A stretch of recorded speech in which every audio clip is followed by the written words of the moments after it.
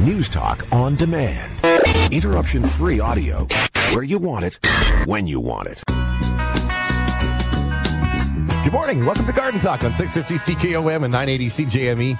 I'm Jay Thomas. With me, like always, Rick and Jill Van Dyke. Good morning, guys. Good morning. Here we are. It is the May long weekend. Things are greening up big time. It's go time. It is go time, yeah. Yep. We might have slightly less listenership because I have a feeling there's going to be people that are like, hands in the dirt right now, putting the garden in. Hands in the dirt, out at the lake, getting the docks in. Yep. And all of that stuff is happening this weekend. So if you're taking some time to stick with us and listen, we really appreciate it. Thanks for joining us. 1-877-332-8255 is the number you can call. You can use that to text us, send in a text, or give us a call. We always like to get the calls on first to keep people, not waiting so long on the phone lines, and try to get to as many texts as we can throughout the show as well. But if you need something answered right away, just send us a text or send us a call.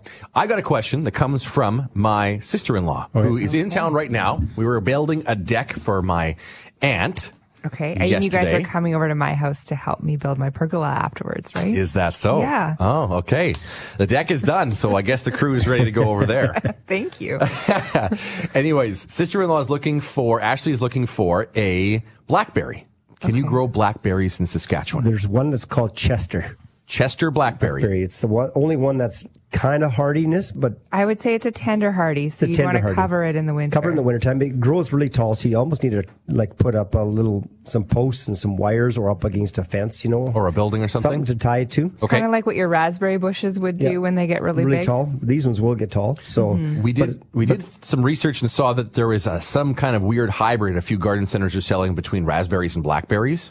There's a black raspberry, sort of a hybrid plant. I have a black raspberry. It's called Auburn Black. Okay. Auburn Black Raspberry, and also there's a Wyoming Black Raspberry. Okay, but they're still raspberry plants. They're still raspberry plants. But an actual blackberry, it's called a Chester blackberry. Yeah, those are black raspberries, like the Wyoming and Auburn Black. They're raspberries, but the Chester is a blackberry.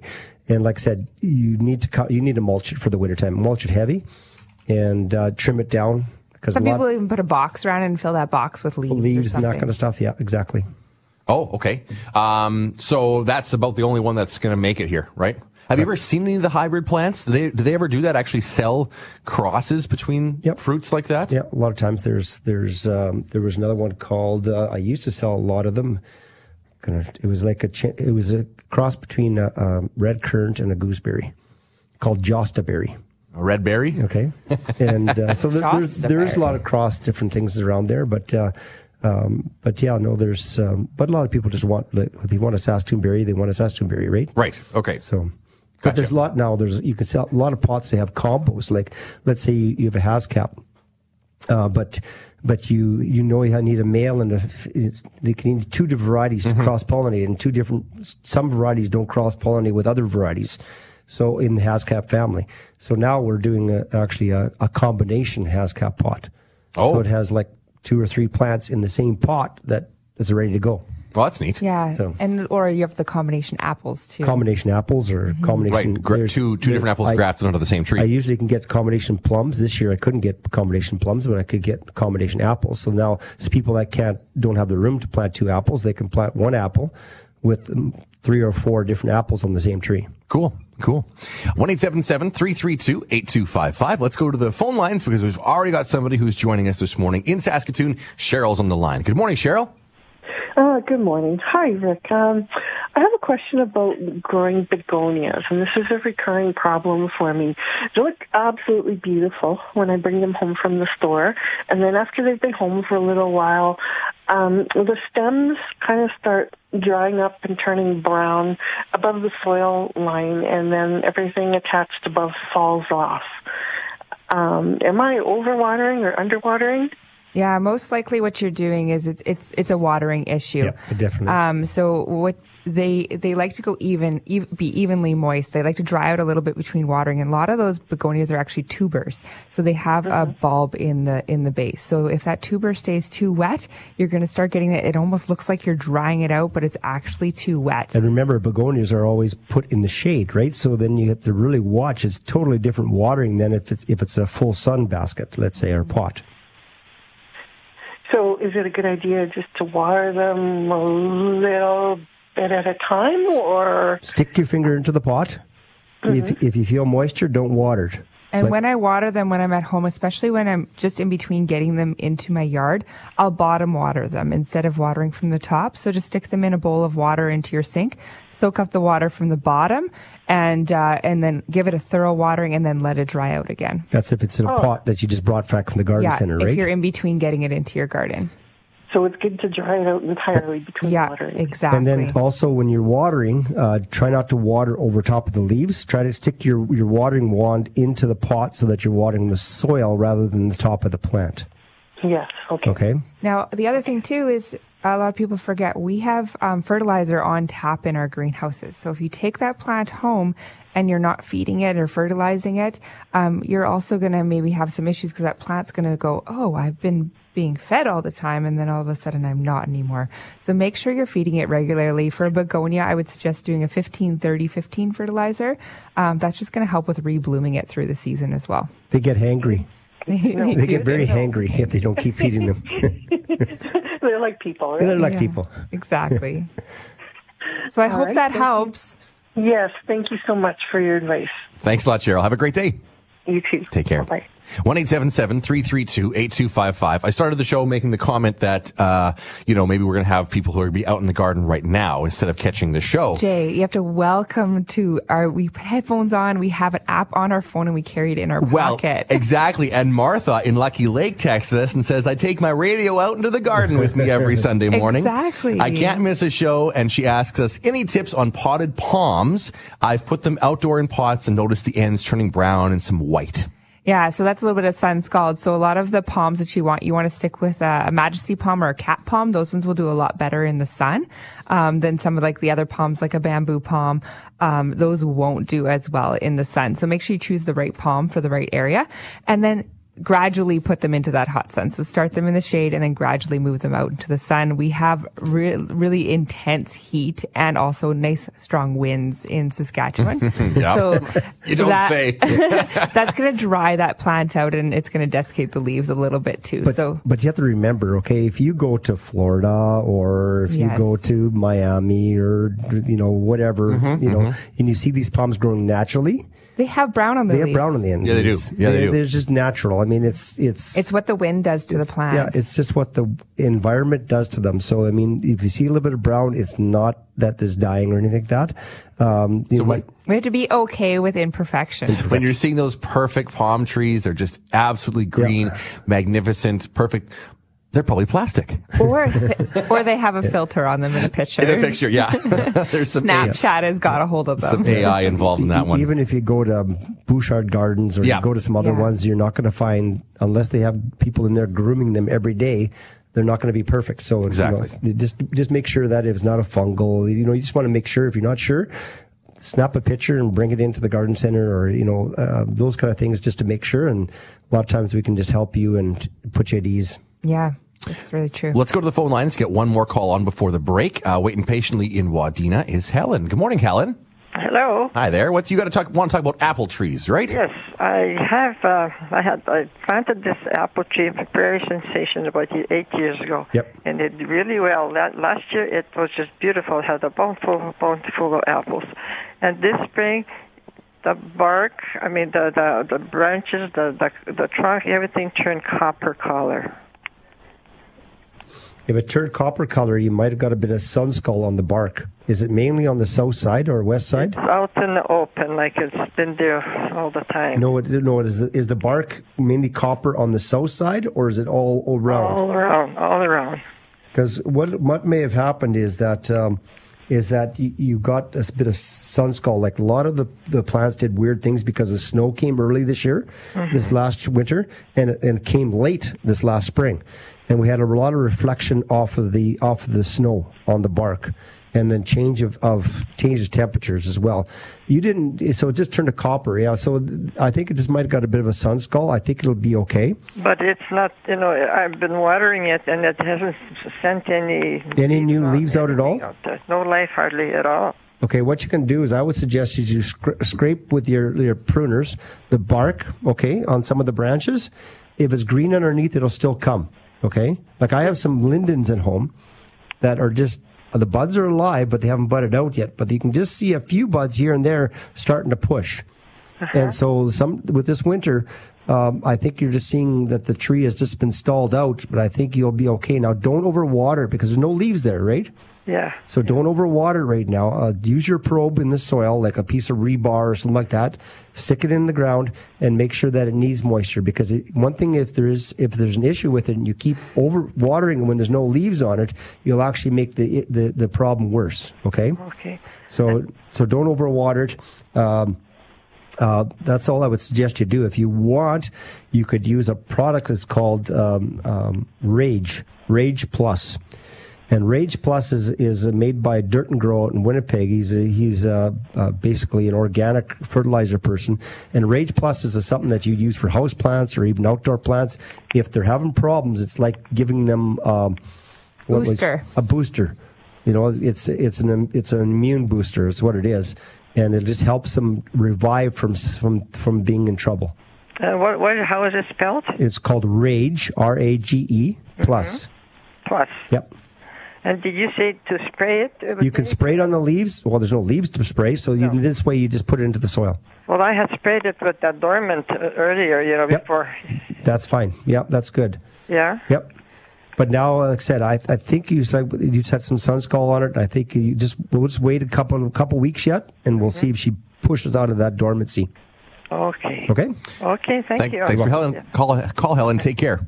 Yeah, bye. 1-877-332-8255. We're going to get back from the break and get to your texts as well. I'm Jay with Jill and Rick. This is Garden Talk on 980 CJME and 650 CKOM. Happy May long weekend, and thanks for making us part of your Sunday. I'm Jay with Jill and Rick, and this is Garden Talk. We've got lots of text to get to as well. If you've got a question for us, now's the time. 1-877-332-8255. But we do have 2 hours in the show, so lots of time to get to still. Waiting patiently on the phone lines right now in Regina is Donna, who wants to talk about some tulips. Good morning, Donna. Good morning. And what's your question for us? I just want to know, our tulips are all done blooming and the leaves have all fallen off, so what is the next step we should do? So once the tulip leaves have turned yellow and died back down and you want to wait for that step, then you can cut the leaves off, kind of like what you would do to a perennial plant. But not until those leaves are all brown. Yes, okay? You want to wait till those leaves to go yellow and kind of shrivel up into the bulb. And that means the energy has gone back into that bulb. Once you've done that, you can cut those leaves off, clean them up, and you're ready to go for the next season. And if you want, you can sprinkle some bulb fertilizer around them, or some bone meal or something like that. Okay. And that'll just help because those roots are still there, down there, and they're still taking up nutrients. So then that would just help them again to get ready for next year. Okay, good. Thank you very much. Thanks for the call. Take care, Donna. Bye-bye. 1-877-332-8255. Our second text today, I guess, is from B in Hudson Bay. I have a jug of corn gluten for lawns that is in a container. It's meant to be hooked up to a water hose and it'll mix accordingly. It's 900, the numbers. Our water pressure isn't good enough to mix the way it should be. How would you mix this in a sprayer? That's kind of a complicated question. I've never done corn gluten. I've never seen corn gluten in a liquid form, so that's interesting. I've always seen it in a granular form. Right, right. It's always been a powder. In a meal form, right? This is one I don't know if we could give an answer to. I don't know if we can. Well, if it's in a liquid form, it would have all the. Hopefully, it would have all the. The problem with the sprayer, some sprayers let some of the fines go through. But like the hose end attachments, right? They let some of the what go through? When you have fertilizers, they have salts in them and everything else. Right. So some of the stuff, the nozzles are big enough it lets go through. All the particles inside. The particles. Yeah. So, but if I was going to put it into a sprayer, if there's particles in it, it's going to plug up the end of your sprayer all the time. Right, because it's much finer. So otherwise, yeah. So green it. Okay, it's called green. So it has the one I'm looking at still has one attached. It's a bottle with an attachment on it. I'm not sure if he has that. He might have a different one where he has another unit. The way he attaches it to. Right.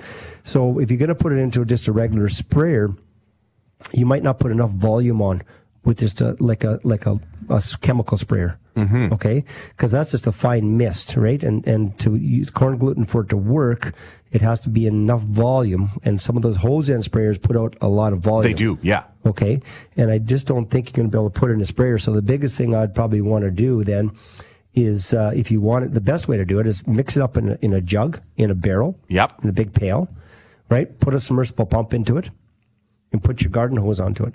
Oh, that's a good idea. Yeah. Right. Put a submersible pump to it. Put a garden hose on your submersible pump, and then go now with your just your hand wand, or not your hand wand or your nozzle, right? Your spray nozzle. Yeah. And now go water that way. Right. I would think that would be, for me, that's the way I would use that. I would go and do that way. Okay. So good luck to be in Hudson Bay with using that because of the sort of circumstances you're in. So this is from Barry, who's in Kindersley. Good morning. Can you please give me some quick pro tips on establishing new grass?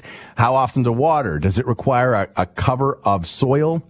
Will grass seed sprout even after it dries out, or do I have to reseed it? And is there a variety best for Saskatchewan? So, lots of questions here. Let's start with grass seed. What kind of grass seed do you want to buy if you're seeding a lawn? Okay, for most grass lawns, if they're just a regular lawn where you got irrigation, the Canada #1 mix is the one, which is Kentucky Blues and Fescues. Okay. A mixture of different Kentucky Blues and Fescues. So that's the one that pretty much everybody uses. Okay. You'll see it around. Even the turf farmers are using it and everything else. But if you're into more like country where you don't got as much water, then you might be using a drought-resistant grass seed, or at Early's they got Western Parks, or they have a Parkland mix. We like suggesting Early's because they will mix the blends. According to what we you are, and according to our province and the different drought tolerance. They mix for golf courses, right? They specialize in this. Construction companies that are doing roads, and they do the special mix for ditches and everything else, right? Yeah, so they're made for, they do just special blends for everything. And so, but otherwise, if you just need a little bit, I mean, you can get a drought mix, or you can get a dry, like a sun shade mix, or you get a shade mix for if you got just shady areas. So know the exposure of your area and know how you're going to water this area. So that's #1 what you have to do. Okay, so then when you're going to go lay this down, you got your soils all laid out nice and even and level and everything like that. Then you can just, basically what you can do is you can just spread your grass around, okay? Grass seed around. And then just take a garden rake and just rake it so that you're scarifying the soil and sort of getting it attached, that grass seed attached to the soil. Okay. And then after that, if you want, if you got a really hot spot, you're not going to be around all the time, you can put a layer of peat moss over top of it, or you can put that white fabric over top that we use for, basically for shading the plants, or keeping the frost off of plants and those kind of things. It's basically a frost blanket or a crop cover.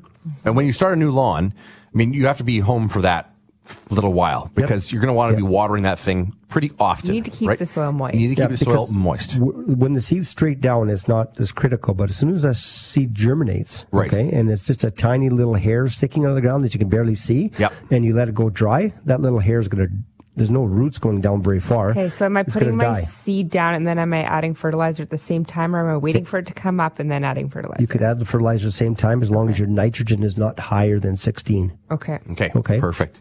We better stop right there. We've got, looks like maybe a couple calls rolling in. That's a nitrogen of 16, okay? The first number. Okay, perfect. We're going to get to Linda's text from Regina. We're going to talk about Donna's from Regina as well. Who else do we have here? Bryce's text and Mark from Briarcrest. So lots of texts still rolling in, and the calls, 1-877-332-8255. News update for everybody right now. We're back with lots more right after this. I'm Jay Thomas with Jill and Rick Van Dyke. This is Garden Talk on 980 CJME and 650 CKOM. The long weekend is here. A bit of a smoky start around the province yesterday, but things looking better today, and the forecast is for not as much smoke, which is good. The plus side of that smoke is that it when you put in your bedding plants out, it filters the sunlight so that you're not getting like the hot sun on them. Yeah. Well, we were building a deck yesterday and got it done, but it was nice because it was warm, but it wasn't like so sweltering hot, getting a sunburn kind of heat, which is, I appreciate that part of it. Better than 31 and, no wind and sunny and hot and, right? Yeah, and I just think I'm just grateful that I'm down here and not up north right now, and the work that the firefighters are doing up there right now, Yeah. I can't even imagine. So kidding. I'm grateful to be able to garden a little bit of smoke, I guess. No doubt. No doubt. Welcome back to the show. We've got lots coming up for you here. We've got a couple calls on the line. We're going to get to Bill's call in a moment, but waiting longest here is Shannon, who's in Regina. Wants to talk about an apple tree. Hi there, Shannon. Hi, hi. I have a hybrid apple tree that I got for Mother's Day 3 or 4 years ago. Yep. The original trunk, I guess, is pretty much dead. The grafts all died. Now it's shooting up branches from the base. Yep. It's growing more like a bush Yep. than a tree. I'm assuming it's a crab apple now. That's correct. Yeah, it would come from the base, and so you're just gonna have a little crab apple, like the wild crab apple. There'll be more of a sour taste to them. You know, you can still make jams or jellies out of it. Okay. But yeah, no, you're not going to get that nice sweet tasting apple that you wanted. Right. So otherwise, you just got to remove that tree and plant a new one if you want one, or if you just want a tree, and it'll be fine, but it'll grow multiple stem, right? And you could trim it up to one stem if you want to. Okay. Okay. And but like I said, you're not going to get a tree with the purpose that you wanted. So you could pick just one stem, cut all the rest down, then grow that into the tree. Grow that into a tree. Pick the best one, basically. That's exactly. Okay, perfect. All right. Well, thank you so much. Thanks, Shannon. Take care. 1-877-332-8255. Happy long weekend. And we're going to Regina again to talk to Bill about radishes. Good morning, Bill. Good morning. Good morning. My question is, I'm having trouble growing radish. This started about 3 years ago, and every year I try and nothing happens. The roots just go straight down. They don't form a ball. They go down like a carrot, I guess. Okay. Well, there's a few. I don't know what the problem is, and my neighbors are having the same problem. There's a few tips with radish. Radish are usually a cold tolerant crop. Yep. They like it a little bit cooler. Oh. And they also like it when the soil is about 6 inches down. They like it when the soil is nice and soft. So get in there and work your soil where you're going to put the radishes. Don't put them in hard soil. No, I don't. And the other thing that they don't like is they don't like drought at all. So you have to make sure, because what they're going to do is if they are struggling to get the water, they're going to send those roots down to try and search for water. Okay? So you want to keep not soaking wet, but you want to keep that soil moist, and that's going to help your radish. Consistent moist, just like all your vegetables, right? It can't be wet, dry, wet, dry, wet, dry. So those are kind of the tips with radish. If otherwise you're going to get like really hard woody radishes, or they're going to be long and slender, but work up that soil about 6 inches, make sure it's nice and soft. I usually will plant some of my taller crops nearby it so it can shade it a little bit. And then the other thing is just keeping them consistently moist. Another thing to remember, even lettuce and also radishes, is that when you decide you're going to put, let's say, 5 or 6 feet or 10 feet of row of radish in, okay? Yeah. Divide it up into 3. So, first of all, plant 3 feet of radishes, then wait a week, plant another 3 feet of radishes, wait a week, and plant another 3 feet of radishes. And same with lettuce. So that you always will have fresher radishes as you go into the season. You're not getting all at the same time. And then your last batch turns, before you harvest it, is really woody as well. Yeah. Okay? Yeah. Okay, I have one more a statement I'd like to make. I have a Christmas cactus that I inherited from my mother. Yes. Mm-hmm. It's at least 65 years old. Yeah, lots, awesome. That's great. And this spring, a few months ago, it was really looking sickly. And I was afraid I was going to lose it. However, I took it out of the pot, took the dirt out of the best that I could, and then I put new cactus soil in there and gave it fertilizer, and it's come back. Oh, good. Yep, perfect. So, that's the number one thing that happens is they get root bound. Taking it out, repotting it, giving it some food, that's a really good way to rejuvenate it, for sure. And also what you should be doing, too, is like they propagate really easy. So what you should do is just take some little cuttings off the ends and just stick them into the top of some cactus soil mix on another pot. Yeah. And then you can start another plant. Just in case something happens, you still have the babies of that one tree, that the plant that you can keep moving on. Yeah, and you know, Rick, that's exactly what I'm doing. Good. I've got two babies started. Good. And I want to do more, and I'm just going to give these away. Yeah, wouldn't it be fun to? It's a heirloom plant, so maybe just pass it on to some other people. Yeah, family members that it matters to would be really cool, you know. So yeah. So that's my intentions with this Christmas cactus. Oh, that's perfect. So it's a Christmas cactus that was bought in the 60s sometime, is what you're saying, right? Let's see. I'm 65? going back. Yes, probably early 60s. Yeah. Wow. That's really cool. That's cool. Yeah, there's lots of those stories of those Christmas cactuses. They last a long time, and a lot of times they get handed down from generation to generation. Very cool. Thank you for that story. Yeah. Can I ask you one more question? Sure. Yeah, you bet. Begonias. I was always under the impression that they were a shade plant. They are. There's a couple of varieties, the Salonia begonia and the dragonwing begonia. Those ones are sun varieties, but the majority of begonias are shade varieties. Or partial shade. Yeah. Doesn't have to be full shade. Well, that's exactly the thing. I went to a couple of garden centers shortly, and the tag says full sun. Yep. It could be that they were mislabeled too, because that does happen in the garden center. I know that sometimes a shade label all of a sudden walk by and be like, why is that on that plant? That's a full sun plant. So sometimes things can get mislabeled, but there is they can be in full sun on, let's say, on the east side of the house, where it'll get full sun for the whole morning, but it doesn't get the hot afternoon sun. Oh yeah. Okay. Yeah, so they like bright light, but they like bright indirect light. So as long as it's that bright, not intense afternoon sun, they'll be fine. But there is a couple varieties of begonias, like I said, the dragon wings and the Salonia begonias, and we're coming out with a few more varieties, and I'm excited for them to introduce those to Canada coming up soon. But so keep an eye out for those sun begonias. Yeah. Okay. Good. I really enjoy your show. Thanks for the call today, Bill. Appreciate it. Okay. Thank you. Take care. 1-877-332-8255. We're going to keep going with the phone lines because Mike is in Saskatoon right now, and he's got a poplar tree issue. Hi there, Mike. Hi. Say, my poplar trees, mature trees and the new 3-4-year-old ones alike, from the bottom where the branches start to about 4 feet up, I got a lot of dead branches. What's happening with that? The dead branches could be from a numerous type of things. One, it could be drought, because we've had drought with them. The other ones could be aphids, and the aphids usually will suck on the needles, and also, or it could be, and you sometimes get a gall on them.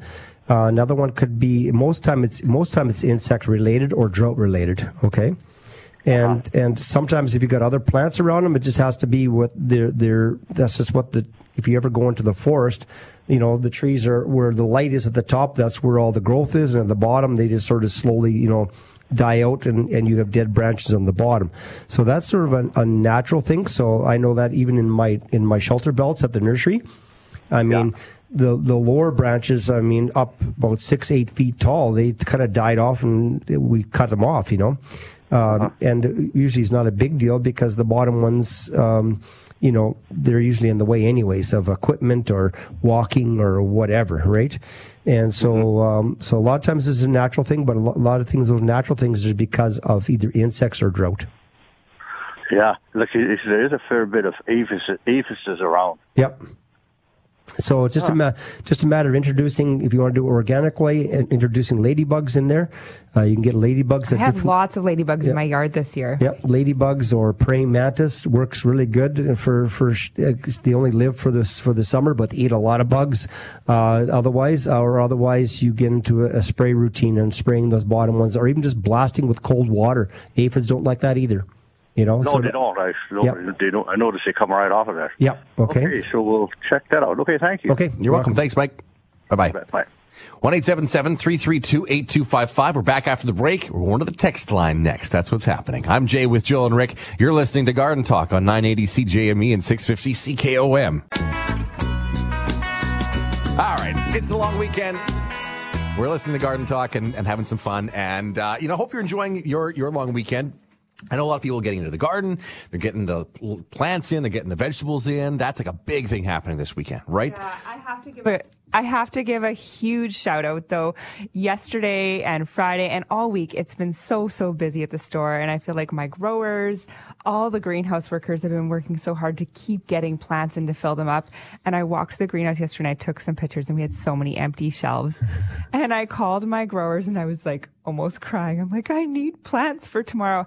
2 trucks showed up on my doorstep this morning, and my staff all came in early to get the watering done and unloading, and I just got a text saying they're almost finished unloading truck number 2. They have been working so hard this morning. and that's greenhouses right across Saskatchewan. You remember they're out there early in the morning. This is harvest season for us, and I just appreciate them, the hard work and the diligence, and they still all have a smile on their face at the end of the day. So. Pretty cool. Okay, let's go to our text line, 1-877-332-8255. Linda is in Regina. She says, the lawn has brown patches along the sidewalk. I can just pull the dead grass out so easily it comes up in clumps. Yep. Is it best to overseed and find a piece of sod? And then what's the best way to overseed? I tried the easy seed in places the last year, in the same spot, especially beside the sidewalk. The rest of the lawn is great, but how do I remedy this? Okay, so basically you can do 2 things. One is if it's right along the sidewalk, it's probably from salt or something like that. Okay, if it's right beside the sidewalk, 99% of the time it's from the salts we use on the sidewalk for ice. And so what you can do is I would suggest you can just dig a little patch out there, replace the soil, or you can leach the soil out. Okay, but you just can't put seed on top of it. You have to leach it out first. You have to water it so that it gets rid of whatever contaminants are there. Okay, and then you can put a little, scalp it down with your lawnmower, like really low. Yep. Put a little thin layer of soil on there, like lawn soil in bags if you need a little bit, or you can get bulk, you can get screen topsoil, and you can put some on there, and then just put seed on top of that. 5 to 7 days later, it'll start coming up. Right. Okay. It'll be quick, especially with this kind of heat. It'll come quick. I noticed, and you can use sod. I mean, we got rolls of sod. We sell pallets of sod at the garden center for people that are fixing dog spots and patches because they don't want to do the seed thing. They just want to cut it out and get it done. Well, that's a good idea too, right? I mean, so if you're just looking for actually the easier, quicker fix. If it's little strips or patches, then you can do the quick fix of sod. But if it's, snow mold in big patches, then you're gonna throw a little bit of soil on top, a little thin layer of soil and seed it. Right. I noticed a lot of places in my yard that have the dead spots. Yeah. My dog wasn't on the lawn all winter. We fence it off so he's in a gravel area. Can't get on the lawn. But the lawn still has dead patches, and where I notice it's dead is where the snow got shoveled on top of, so where it got packed down. Really, so like I'd shovel off my deck and throw it over the railing, and then those big piles on the other side, that's where most of the dead stuff is. Or where in the spring we had melt, and it melted away. The stuff under the big piles of snow, the fluffy snow was good, but it melted away near the house quickly. Right? And that's where I've got dead grass. So or in the front yard where it got exact same story as mine. It's like I can see almost like a pattern on my lawn right now of where it was uncovered in the spring by the time we had some melt going on, and where it would have gotten like frost damage, from being uncovered in the spring. Mine's a nice L shape all the way around the edge of my lawn. Right, exactly. So that's kind of where you see that. So a couple ideas there, Linda. Let's go to the text line here again. This is not sure who it's from, but any tips to getting grass to grow under pine trees? It's a shady area, lots of needles in the ground, which I assume is causing acidity in the soil. Anything to counteract that? Are there different varieties? I got a great solution for you. It's called mulch and a pot with some flowers. So the grass is hard to grow under there, not necessarily because of acidity. It's also because the roots are so shallow on an evergreen tree. It's going to take all the moisture out of that. Think of this big tree, how much moisture it sucks. Okay, so you plant a plant in there and you put some nice new soil and you start watering and fertilizing it. This big 30-foot spruce tree is going to say, "Oh my goodness, thank you." And all the roots are going to go to the surface and suck the moisture out of that grass, and the grass is going to die. Plus, it's shady. It's really shady underneath, right? No, it's going to a forest, like an old growth forest. There's nothing growing on No, there is nothing. There's no grass. There's no grass. It's dirt and needles and the odd weed. And that's it. So that's why you just mulch it. And then I like putting mulch because then all the needles you kind of work into the mulch, Yeah. And then put some pots on there because then the roots won't grow into the pots, and put some flowers in there. Some nice coleus, some begonias, some impatiens underneath there, and you'll be set to go. Next text is Donna's in Regina. I think we answered this earlier with another texter call we had, but basically how to care for tulips after they've done blooming when everything's all dried out and withered away.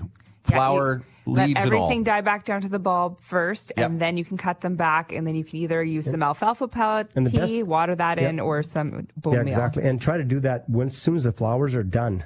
Okay, start to give them some fertilizer. Yeah. And even when the leaves are still green. Because then they'll help them to take more energy. And you'll find that sometimes the bulbs will multiply over time, Exactly. too. All right. Cindy's around Saskatoon, rural area around Saskatoon, says, hi, everybody. We moved a small Juliet cherry tree to a better location last spring. Now there's a little cherry tree growing in the original spot. Yep, of course. Will this be a viable cherry tree? Absolutely. Okay.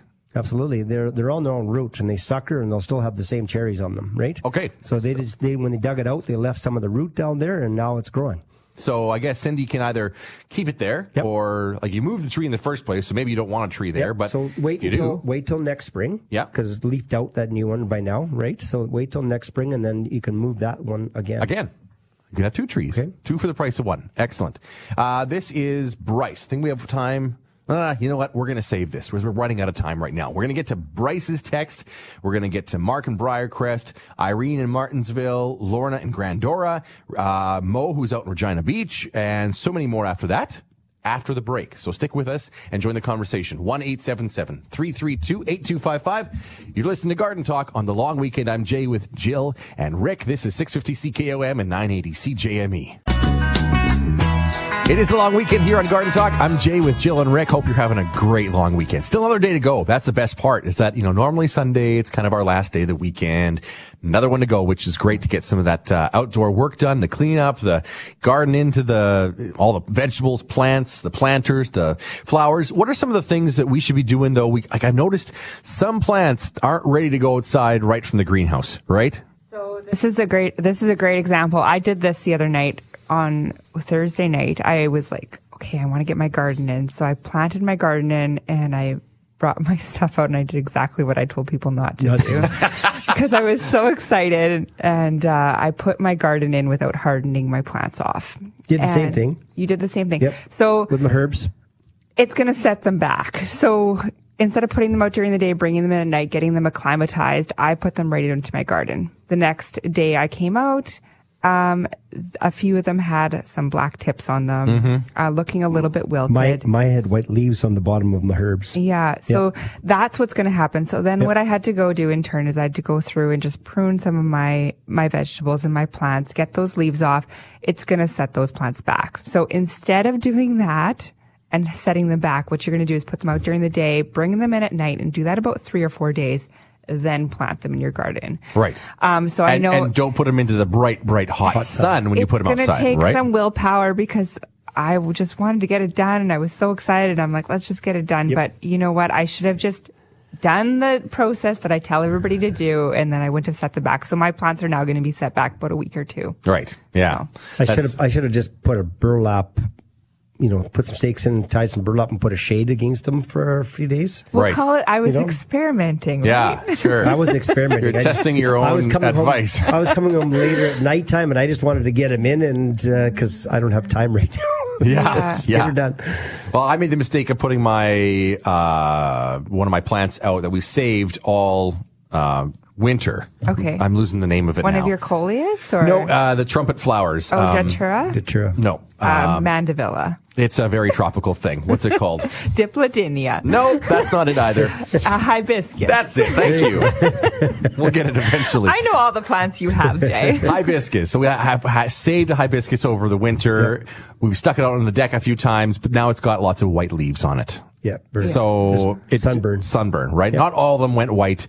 So we've kind of been putting it out, back in. But the problem is we put it on the deck and it faces south, and it should have been right up against the house, kind of underneath the canopy that we have. Yep. So that was kind of our mistake, which is frustrating because we managed to save this stupid thing the whole winter. I got one flower on it earlier this spring, but it hasn't flowered yet. So I've trimmed it. Is that good? That's perfect. That's what you're supposed to do with Okay. hibiscus. Trim them and you're going to get lots of new growth. But now the leaves have gone a little bit white. Yeah, So, and fertilize the hibiscus with an organic fertilizer. They like that better than the synthetic fertilizer. okay, So. perfect. Let's go to our phone lines because out in Battleford, Ken is waiting patiently and he wants to talk about a money tree. Hi there, Ken. Yeah, hi. I'm wondering. I would like to plant a climbing rose or ramming rose. Yep. That don't kill in the winter, eh? And Yep. it doesn't matter if it's climbed all over the place where I'm putting it, eh? Yeah, okay. So what variety? What would be the best rose? I'll tell you, there's basically three varieties that do well, okay? Pardon me? There's 3 varieties, so you just have to remember this. Number one is called John Cabot. Okay, John Cabot is a really prickly one, though. See, but all these ones you have to tie to your trellis, okay? The other one is John Davis. John Davis? And the other one is Felix Lacour. And they're all pink. Okay? The old pink. And what is the third one? Felix Lacour. Felix Lacour. Oh, Felix. Just say Felix, and people know what you mean when you go to the garden. Which is L, eh? Felix, yeah. It starts okay. And those 3 are the hardy ones, and they'll be fine. Okay? That's the John Cabot. John Davis. And John Davis. Yeah, and Felix Lacour. Okay. Okay. You said you carry them all, yeah? Okay, yeah, most garden centers will carry those ones because they are hardy and they are they'll grow around 7 to 8 feet tall, but you need to attach them. They don't have clingers like a Virginia creeper does that'll hook onto a trellis themselves. They usually actually have to use a soft tie and tie them onto a trellis or a wall, and then enjoy them that way.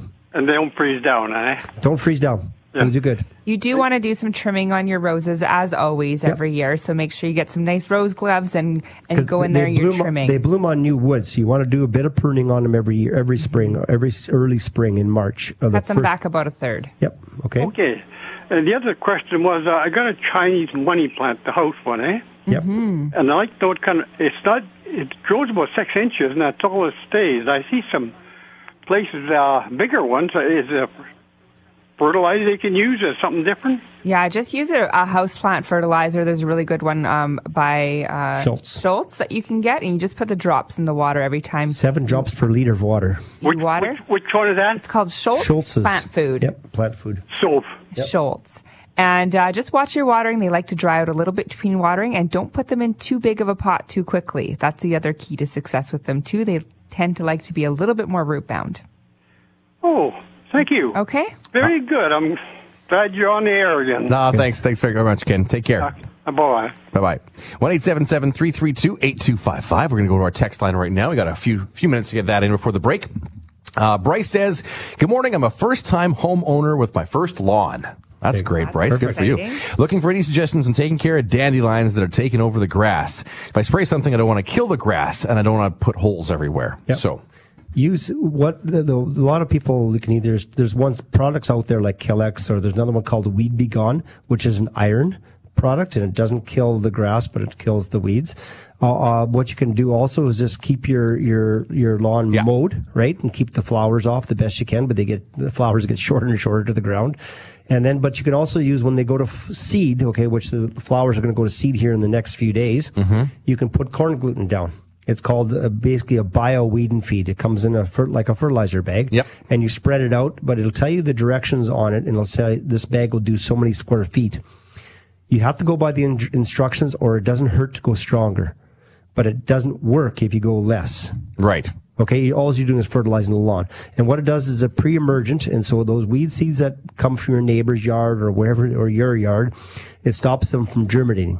So you can use the stuff called bio weed and feed. Corn gluten is the ingredient, and you can use it on the lawn. You can use it in the flower beds, but you cannot use it in the garden because it'll stop your carrots from germinating as well. Right. Okay. And the other thing that I have is a little dandelion fork, and I keep that right with my lawnmower. And as I go around, and I just go through and I fork them out with the dandelion fork and get rid of the plant, which is usually the problem. And if I'm doing that twice a week, kind of just a little therapy. Yeah. You know, I got to say that the original old Killex works pretty good on those weeds without killing your lawn, without killing your grass. Doesn't hurt the grass. Now, Roundup, the original Roundup, will kill everything. Yeah, so don't do that. Don't do that. But the Kill-X, that's green and yellow and what bottle. I'm telling people is that you don't need to take Kill-X and go and spray. No, not everything. at all. Just take a spritzer bottle, right? Yep. And just spray the weed itself.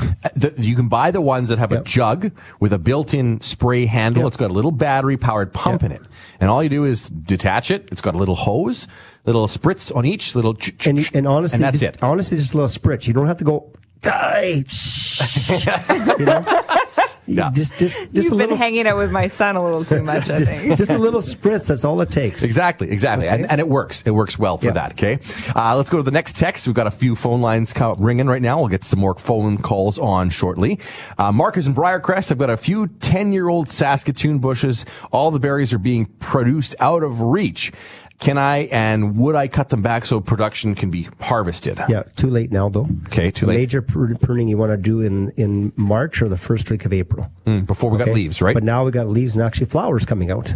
Yes. Right? Okay. So right now, all the Saskatoons, all the choke cherries in front of me out on the riverbank here are in full bloom right now. It's in leaf, and the Saskatoons around our lake are out in full bloom right now.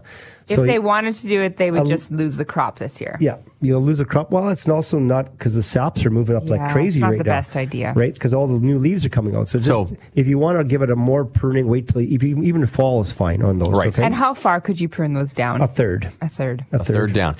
Sometimes you can get away with half too. Okay. But what's healthier for the tree is a third. Okay. So for this year, Mark, it's a ladder, and then next year, bring it down by at least a third, and you'll be okay. You could get the flowers blooming lower, and then you'll get the fruit lower as well. I've taken them down half, but like I said, it's healthier for a third. Okay. More text to come, and looks like phone calls are rolling in. We're going to get back with all that in just a moment. I'm Jay with Jill and Rick. You're listening to Garden Talk on 980 CJME and 650 CKOM.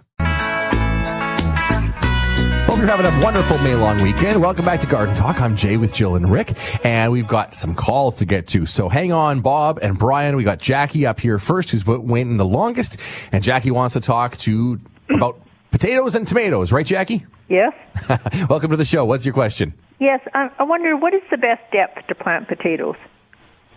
Potatoes, you don't want to go too deep. About 10 inches. Yeah, about 8 maybe to 10. 8 to 10 inches, because you want to be able to heal them up, right?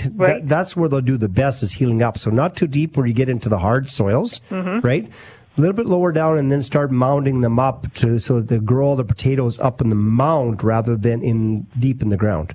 Okay, so 8 to 10 inches. Yep, maximum. Okay, maximum. I'd say more 8 inches, not or even 6 inches. Yeah, and then you're going to hill on top of that. And then you're going to hill once they start coming up. Yes. Okay. Okay. And my other question is about planting tomatoes. Someone I know plants the tomato root just under the surface, but horizontal to the ground. Correct. And even some of the stem goes under the ground a bit. That's correct. Yeah, that's called trenching tomatoes. So if you want to look that up online, look up trenching of your tomatoes, and you can actually take those bottom leaves off and plant your stem horizontal, almost right up to the second set of top leaves, and your plant's going to get roots all along that stem. And if you look at the stem, you actually see little bumps along the stem, and those are air roots forming. And your plant's going to soak up more nutrients and more water that way if you trench them like that. Yep. Okay, so that's how you would do it? That's how I do perfect. it. Okay, then that's all I have to ask then. Okay. Thanks, Jackie. Have a great day. Yeah, you too. Bye-bye. 1-877-332-8255. My father-in-law is growing upside-down tomatoes this year. There you go. He's got a 5-gallon pail. Hole in the bottom. And holes inside even too. Yep. And put the all full of soil, but the plant comes out the bottom. Yep. And grows downwards. You ever seen that happen? There's actually planters that you can buy that are for upside down tomatoes. And they just hang there? Yeah, but you want to make sure you choose a determinate variety if you're doing that, not an indeterminate variety, because those require staking and pruning if you do an indeterminate variety, and so they're just going to be vining everywhere. So choose a determinate variety of tomato that's going to stay a little bit more compact when you're doing that. Well, I hope that's what he did. We'll find out. It's a bit of an experiment this year. Over to Brian's call, who is in Saskatoon, and it's another tomato question. Hi there, Brian. Morning, guys. Good morning. Hey, I bought some calcium for my tomatoes. It's a crystal type form. You mix it, and I think it says 6 or 8 ounces per plant. Okay. Now, I was wondering if I planted some green beans and some cucumbers, they benefit from calcium as well, and Absolutely. how often I should apply that? Probably once every 3 weeks. You could do it with that liquid calcium, and but you can apply for all your vegetables. Absolutely. Okay. Yep. Great. Well, thanks, guys. Especially your cucumbers and pumpkins, melons. Actually, love the calcium. Thanks a lot. Okay. All right. Thanks, Brian. Take care. 1-877-332-8255. We'll just keep rolling through here. Go to Regina and talk to Bob about some bugs on the house. Hi there, Bob. Yeah, good morning. I got a question on these red and black bugs that crawl on the walls of the house during the heat, warm day, and on fences. Maple bugs. Pardon me? Maple bugs. Okay. Any thoughts of how to kill them? Because we got so many of them. Yeah. Basically a pyrethrin. You can spray it. It's called, another name for it is spider ban. You can use it to kill spiders, other crawling insects on the side of your house, or you can take I've had so many of them. In fact, I just pulled a piece of siding off, and it was just all of a sudden, everything just fell down like oh my gosh, a bunch of them, but otherwise you can use like I said, a shop vac too, and just vacuum them up and throw them away. Okay. I've done that too. So, but you can use there's Dr. Doom, which is a pyrethrin you can spray. You can get the agriculture one, where it's in a brown can, or you can get the yellow can as well, and you can spray it along the foundation. As soon as they crawl across it, it affects their nervous system and basically falls down. Okay. But if you put it on any siding, anything you put on your siding, always go to a corner first of all, spray it and let it dry. See if it discolors it first. Okay. Okay. Don't just go and spray, but you can do it on like I do it on the foundation, on the concrete part, right? And then that way you'll be able to get them under control. Really do a spot test too. I've actually had quite a few people let me know that it did discolor. So you don't want to do that on your especially a nice hot area. Yeah. So watch that.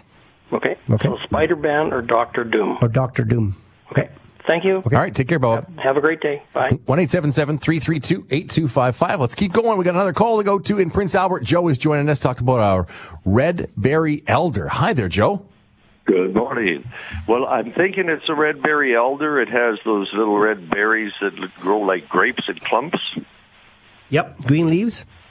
Yes. Long leaves, and they're serrated on the edges. Yes, that's right. Okay. Yep, red elder. So I took this tree out. It was it was maybe about 6 feet high. It grew really irregular. Yep. So I cut it right down. I took it right out. Yep. And now it's coming back up again. Yep. So I was hoping that I might be able to influence the shape of it. It's growing like a bush. Yep. Can I start to trim that? Absolutely. Especially the new growth. You can trim it all you want. Oh, okay. Now you got to remember, one thing you do is that you notice the red elders have a long stem, and then couple leaves come out, and a long stem and a couple leaves. So if you trim it just above those set of leaves. Above the set of leaves, okay. What I'm wanting to do is encourage it to grow tall as opposed to bush-like. Yep, not a problem. Okay, so I can trim, sort of, how would you say, leave more of the center and just trim right down all the way around it to make it a little that would less work. woody. That would work, no problem. All right, thanks, guys. You bet. Thanks, Joe. Take care. 1-877-332-8255. Rick's just, he's got his voice back this week, but only just barely, right? Remember last week? Rick had no voice, so he's, got a tickle in his throat. Yeah. Tickle in my throat. We're going to keep going with some of our texts here. Sandra we're going to go with this one first. It is Mo in Regina, starting a second raised garden in a different area. So already has one. Just rototilled a new area. It was, just basic soil on the ground there. What type of soil and nutrients and additives would you suggest for this raised garden bed? Do you want peat moss, manure, any kind of special dirt, alfalfa pellets, and how deep should it be? Regina Beach, Mo's there right now. So I would try and make sure I have a raised bed at least 12 to 14 inches deep to start off with, and I like using a triple mix, which is topsoil, peat moss, and manure, or topsoil, peat moss, and compost mixture, and do about a third with that mixture. Okay. That would be the best thing to do. You can work some alfalfa pellets into the top if you want to. It's going to work almost like a slow release fertilizer. It's going to give you some added nutrients, and then you can also just fertilize your plant with just your plants with an additional fertilizer along with that. Now, if you're doing any ground crops such as beets, potatoes, those types of things in those raised beds, just remember that those don't like a lot of that organic matter. So maybe leave that side of the garden a little bit heavier with the topsoil. Okay, perfect. So that's for Mo there. Sandra is in Regina and just received my first orchid plant for Mother's Day. We'd like recommendations on how to take care of it. Oh, Jay, you're the expert on the orchids. We got 1 minute to go. Okay, so make it simple, right? Make it simple. You want to make sure you give them bright, indirect light. So a nice, bright south or west-facing window is really good, or an east-facing window closer to the light. Right. You want to make sure that you're bottom watering them or taking them to the sink and doing a thorough watering. Right. They usually come in peat moss. A lot of times they do, right? In like sphagnum moss, yeah. Right. So if they come in that moss, pull the moss out, buy some, there's any place you can get the orchid bark mix, right?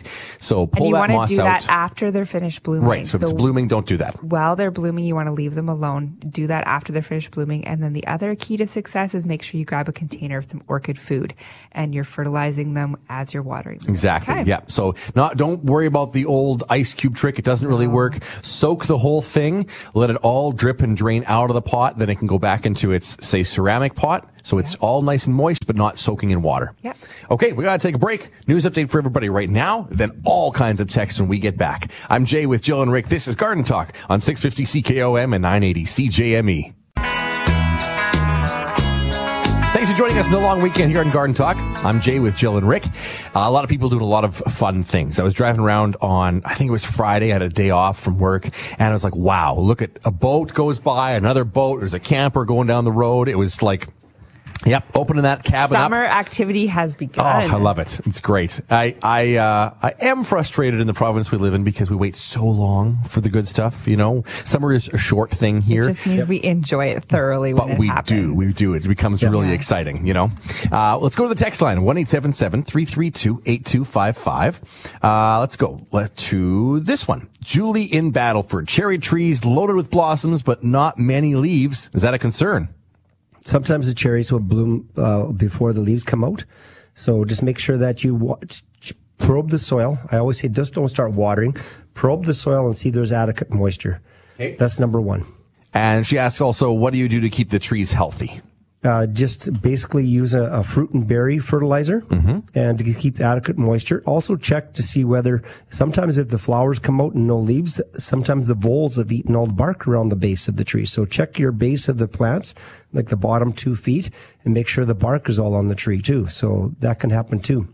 Okay. If they got damaged, then they're only going to flower and then eventually they'll just wither up and die if the voles ate the bottom. All right. Bob in Saskatoon says, good morning. Enjoy your show. Our daughter built a house in Brighton. Yeah, that's a neighborhood in Saskatoon for everybody listening around the province. Yep. It is the sort of east end of the city, you could call it. Yep. Anyways, wants some privacy trees or shrubs along her fence that grow with some height, 10 to 20 feet, but don't produce suckers. Her planting area will have afternoon and evening sun and looking for something that's low maintenance. What do you suggest? Low maintenance. So you could go with, there's a couple of plants you could put in there. One, if you don't want nothing big and you want to plant with a purpose, you could plant an apple tree. Okay. Or a couple apple trees. They grow about the right height, about 16 feet tall, right? And nice and wide and dense. So you won't be able to see through it. Yep. I had a deck on one of my yards and it was a pie-shaped lot, so I had 7 yards backing onto my yard. And so I had some apple trees along there, and I was great privacy. Okay, so otherwise, if you want something narrower, you could use things like Dakota Pinnacle Birch, 9 feet wide and about 25 to 30 feet tall. Beautiful color in the fall, and don't take up a lot of space. If you want less space, then you go Parkland Pillar Birch, which doesn't sucker, and it only is 6 to 7 feet wide and grows 25 feet tall. Right. So that's another one you can do. Is another one that's not quite as dense, but looks pretty nice and will give you some privacy, is called a Prairie Spire crabapple. Ooh, I did those in my yard. I like And they have a purple-green leaf to them, pink flower, but they're narrow. They're only about 3 feet wide. They're quite narrow. Yeah, they're very narrow. All right. So a couple of ideas there, Bob, for your daughter. Annie's in Swift Current. Morning, I've got one of those lilac trees with a big trunk and a ball of flowers at the top. Yes. I have so many sprouts coming off the bottom, so it's kind of a half bush, half tree. Yep. What can I do to fix this? Trim them off. Okay. So keep the trunk, obviously, of the tree. So trim them off, and then what you do is after you trim them off, every week I hang a bottle of, it's called Path Clear. Path Clear. or now it's called something else. I think it's called Wipeout. And Path Clear is not around anymore. Oh, okay. And so there's called Wipeout, or another one you could use is Roundup Advance. Or just think of the word advance. Forget about Roundup. Just say advance. Mm-hmm. Okay? What they are is a horticulture soap and also horticulture vinegar.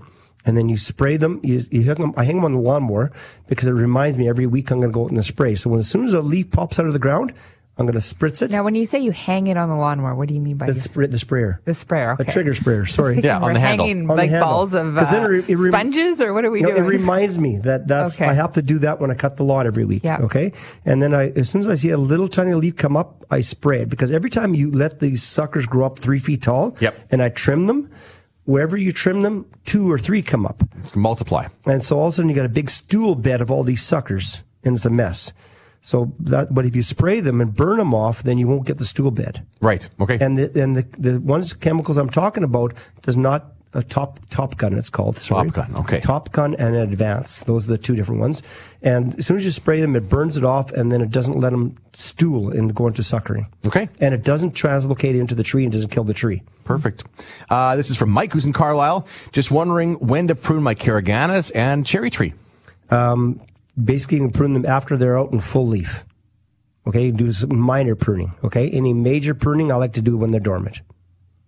Okay. Okay. All right, there you go. Marlene is in Saskatoon. The last 2 years I planted kohlrabi from seed in my garden. Every 4 or 5 plants gets no kohlrabi. The plant is all tough stems. I find that with the kohlrabi, it kind of like the radishes, you want to work up that soil a little bit and make sure that you keep the soil quite moist, especially when they're germinating. That's really, really, really important. It might be a little too late to start some of that right now, but we do have kohlrabi bedding plants that you can get that have already been started. So you can maybe grab a few bedding plants to supplement as well. This next text had me laughing. That's why I was chuckling before. The deer have eaten my tulips for salad before they bloomed. Yep. Will they survive for another year? It's from Marilyn. Absolutely, they will. Just allow those leaves to just die back down. Give them some good bone meal or some alfalfa pellet tea, and they'll be good to go for next year. Perfect. 1-877-332-8255. Let's go to our next text. Kathy's in Regina. What's the best way to kill thistle? Yard versus garden. Unfortunately, I have it in both areas. Okay, so in the yard, the best way to kill thistle, because it goes right to the ground, is using Roundup, but just a little spritz in the center of the plant. Right, they're in the rosette stage right now, so they haven't put up their spike yet. And so just give them a little spray right in the center, and within 2 weeks, they're done, right down to the root. Okay. Otherwise, you can use things like Kalex too. Works kind of okay. Or otherwise, the Weed Be Gone, which is an iron product, that works as well. If it's in the lawn, it doesn't hurt the lawn. Because then you can spray a little more broad over the whole leaves, not worry about hurting the lawn, okay? In the garden, they're the same thing. Either take one, like Joe was talking before, it's called like a dandelion fork, and you can stick it in the ground, and you can get a deep root and pull it up and keep at it that way. But other than that, just take a little spritzer bottle and you go right down to the what I call the crown of the plant, and just give it a little tiny, just a little spitz right on top of the plant, and then that'll kill it. Okay. You don't need to go from up high and spray a big area. You don't need to do that. Okay. Just directly on the plant. Directly on the plant itself. Ross is in Saskatoon. Hi guys. How far away from the house should I plant a Dakota Pinnacle birch to prevent roots from potentially damaging the concrete foundation or other issues? Yeah. The newer type basements usually is not a problem with the Dakota Pinnacle birch. Okay. It's an older type of house where you got block walls or the old type of concrete, then you may have some issues. So then you're going to want to be about 15 feet away then. But otherwise, the newer ones, I planted them up fairly close, just a matter of, because they still get 9 feet wide. So you got to be at least 5-6 feet away. Okay. Yvette is in Lumsden. Yvette says, question for you guys. What do you suggest we do with the empty hanging pots after we move the flowers into larger pots? Is there a recycling program where we can bring these empty hanging basket pots in somewhere? There is no recycling program, but one of the great ways that I use the pots is I flip them upside down and I put them in the bottom of my containers if I have got really deep containers, and I use that to sort of fill some space so that I'm not filling my whole pot with soil. So that's a great way way to sort of reuse, reduce, recycle. On the reuse front, I suppose, if you've got a collection of them, like put an ad on, Facebook Marketplace, give them, Kijiji, give them away for free, because there are people who, are always looking for pots to plant things just in their own little greenhouse. I've got family members who do that. They're always searching for, at garage sales for pots, or somebody's got a whole bunch of these pots that they bought flowers in. They don't want them anymore. She'll take them and use them and plant things into. The bottom has the recycling, the little decal on the bottom, but the recyclers don't take them. Right. So I'd say it's more about the reuse and giving them away. Yep. Just give them away, right? Yeah. And somebody will reuse them for something else. Use them as filler in the bottom of your containers, those types of things. Yep. Right. Okay. Lots of texts coming in still, and we've got the lightning round coming up next. So get ready for it. It's on the way. I'm Jay with Jill and Rick. This is Garden Talk on 980 CJME and 650 CKOM. It is the lightning round here on Garden Talk. I'm Jay with Jill and Rick. Happy long weekend to you. Hope you're enjoying it. And here we go with a text that we're going to get to throughout the show. This is from Brian in Swift Current. Can I plant a tomato and pepper in the same pot? Absolutely, you can, for sure. Just make sure your pot's big enough. That tomato needs at least a 12-inch pot, and then your pepper on top of it. So I'd go with a 14 to 16-inch pot. Choose a determinate variety tomato, because it's not going to grow super, super huge. And if you do choose another variety, put a tomato cage around it as well. Okay. Eunice is in Saskatoon. I bought a Spanish lavender last year, transplanted in my flower garden last spring. Seemed to go through the summer fine and looked promising. I trimmed it a little bit last fall. This year it's dry and brittle. Looks like a pile of sticks in the soil. No sign of growth. Is it done? Yeah, the lavenders aren't that hardy here. That's the problem. Yeah, so you want to, it might not be done. Sometimes we're seeing them even come up first week in June. So just wait a little bit. You can trim it back, all that dead growth back right to the base. And then you can even just pull back some of that soil from around the bottom and just sort of check if you want to scrape the base and see if you got any. Now there's a houseplant lavender, and then there's a perennial lavender. So lavender Munstead is the one that's hardy here in Saskatchewan. So make sure if you do choose a new lavender, choose the lavender Munstead. That's the hardy one. The houseplant lavenders are the ones that you buy in the grocery stores to see around. Those are actually a great annual, but they're not hardy to Saskatchewan. Okay, so it may be that Eunice has just the wrong type. Might not have made it. Might not have made it. Kate and Weyburn, morning. We fertilize spring, summer, and late fall with Turf Builder. We also apply straight nitrogen as well mid-season. The last 2 springs, we've had extreme winter kill and mold. Are we over-fertilizing? In the fall. Don't over-fertilize in the fall. Okay. Use a low nitrogen in the fall, because you don't want that extra growth to happen, and then they get the snow molds that will build up on that, all that new lush green growth underneath the snow. Okay. And how do we stop the mold and the lawn kill? There is we can spray something too, right? You can spray a copper sulfate. Copper Bordeaux or copper sulfate.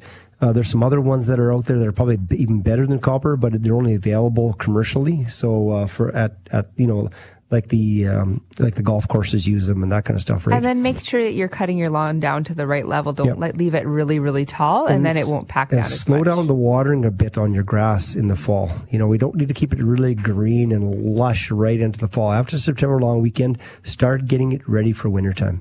Okay. This is from Linda in Regina. Can you give me some advice about a Swiss cheese plant? It's long and lots of leaves are turning brown. Okay, so there could be a few different things if the leaves are turning brown. Either you're underwatering or if you're overwatering. It's a philodendron, so it likes to be a little bit dry between watering. The other thing it could be is too much sunlight, so really watch that too. Give it some fertilizer, stick your finger into the soil up to your first or second knuckle when it feels dry to the touch. That's the only time you need to be watering. And when you're watering, water enough so that water comes out the bottom of the pot. That will make sure the roots go nice and deep into the pot and they don't stay shallow. Okay. Shelley is asking us this question. What's your opinion on using fertilizer spikes in the country? Fertilizer spikes in a dry time don't work very well. Okay. Just because what happens, you need rain for them to dilute. So unless you got it on some kind of not just a drip irrigation, but an irrigation overhead where it can dilute the fertilizer spikes, it doesn't work that good. So unless you have irrigation. If you have irrigation, no problem. No irrigation, then it doesn't work. Using a liquid fertilizer you mix with water, pour on the plants is a better way of doing it. And you're pouring them around the drip line of the tree, too. Exactly. Okay. Lynn is in North Battleford on our text line. Good morning. I purchased 3 different melon plants. Want to plant each in a half whiskey barrel. What kind of soil fertilizer is best? And do I stake them or let them run on the mulched ground? So what I would do is make sure that you use a good potting mix in those barrels. Don't just use garden soil because it's going to pack down too much. There's a herb and vegetable mix that's really good by ProMix that works good, and it's an organic mix too. So I would use that. Make sure you're fertilizing often. That's the other big tip that you would have. And then if you want organic fertilizer. Yep. Yeah. And then if you want to, I would either put a trellis or make a teepee with some bamboo stakes and then have it grow up that. They do get quite large, especially the leaves. So if you just let it grow onto the ground, it's going to cover quite a large area. So maybe let it grow up, and then maybe it can spill over as well too. Right. So it'll give it some room to grow. Yeah. Okay, perfect. This text is from Linda, and it says, you just mentioned giving cherry trees fruit and berry fertilizer. Yes. I talked about that. Last week I wrote down, you said a cherry tree doesn't like fertilizer. That's right. Because that's why I use fruit and berry, because it's only a nitrogen of 1. Right. Or a nitrogen of 3. So it's very little, but it has all the other micronutrients. And I think last week we were talking about somebody who's not getting cherries. Yep. Right? So if you over-fertilize some of these fruit plants, they're not going to reproduce themselves. That's right. But to keep a tree healthy, they still need some food. They need some food, So there is one that's formulated for berry plants. It's called Fruit and Berry. It's an organic by Dirt and Grow, and it works really, really well on those cherry trees. Right, without stunting their fruit and berry production. So use the right fertilizer for the right tree. So thanks for the clarification there, Linda. Appreciate That's good. that. Another Linda in Langham says, my Saskatoon and cherry trees are flowering, but there's no bees. How can I attract some? Enjoy your show. Oh, I love using some pollinators in my yard too. So you might want to get some perennials planted around that area too, like some good salvia, works awesome, some echinacea, just some of these pollen. Well, the problem is you need ones that bloom really early. Well, salvia blooms pretty early. Yeah, so Bergenia. Does well in the more sun and shade. Yep. You can even things like tulips in the spring and the bulbs, forsythia plants right now. Right now, like all the cherries are blooming, like a western sand cherry and those kind of things. More flowers. Those are shrubs. They don't take up that much room. And then more flowers you can get for the early blooming, like double flowering plum. Okay, that's another one. It's a shrub. Right. Or flowering almond, Russian almond that has a couple lilacs in the area. Yeah, lilacs don't bloom until June though, and the Saskatoons are done. So I'm trying to get something that blooms the same time as the Saskatoons, which is right now. Right. So you have to get the early blooming plants to be able to attract more pollinators in the area. Andrea in Warman, my rudbeckia seedlings leaves are curling inward. Any ideas? Is it right after they've sort of, I guess my question would be, if it's doing it right after the seed has kind of bursted out, then it could just be like lack of water or too much sunlight. So it's usually we're seeing with a watering issue. If it's inwards, could also mean either spider mite or aphids underneath the branch. So it's either bugs or water, one of the two, if they're curling. I have an iris plant against the house. Need to move it this week. North facing house. How do I transplant them so it blooms and survives? Lots of dirt with the bulb. Okay. Yeah. If you're moving it now, because the leaves are green, popped up already, right? And irises are best to be moved when they're dormant. Yeah. So but doing that. I've moved them though, and just take your really shovel, big root ball, and take as much dirt as you can move with that shovel. Okay. But if you're dividing them at all, do that when it's dormant. Yeah, don't divide now. Just move it. Okay. If we didn't get to your text on the air here, we'll get your text answered off the air. Just a couple here that left that we didn't get to. So your text will be answered. Otherwise, happy gardening. Thanks for joining us this weekend. Yes. Enjoy the rest of your time out in the yard and doing what you're doing, and have a great time. And we'll see you same time, same place next weekend. I'm Jay with Jill and Rick. You've been listening to Garden Talk on 980 CJME and 650 CKOM.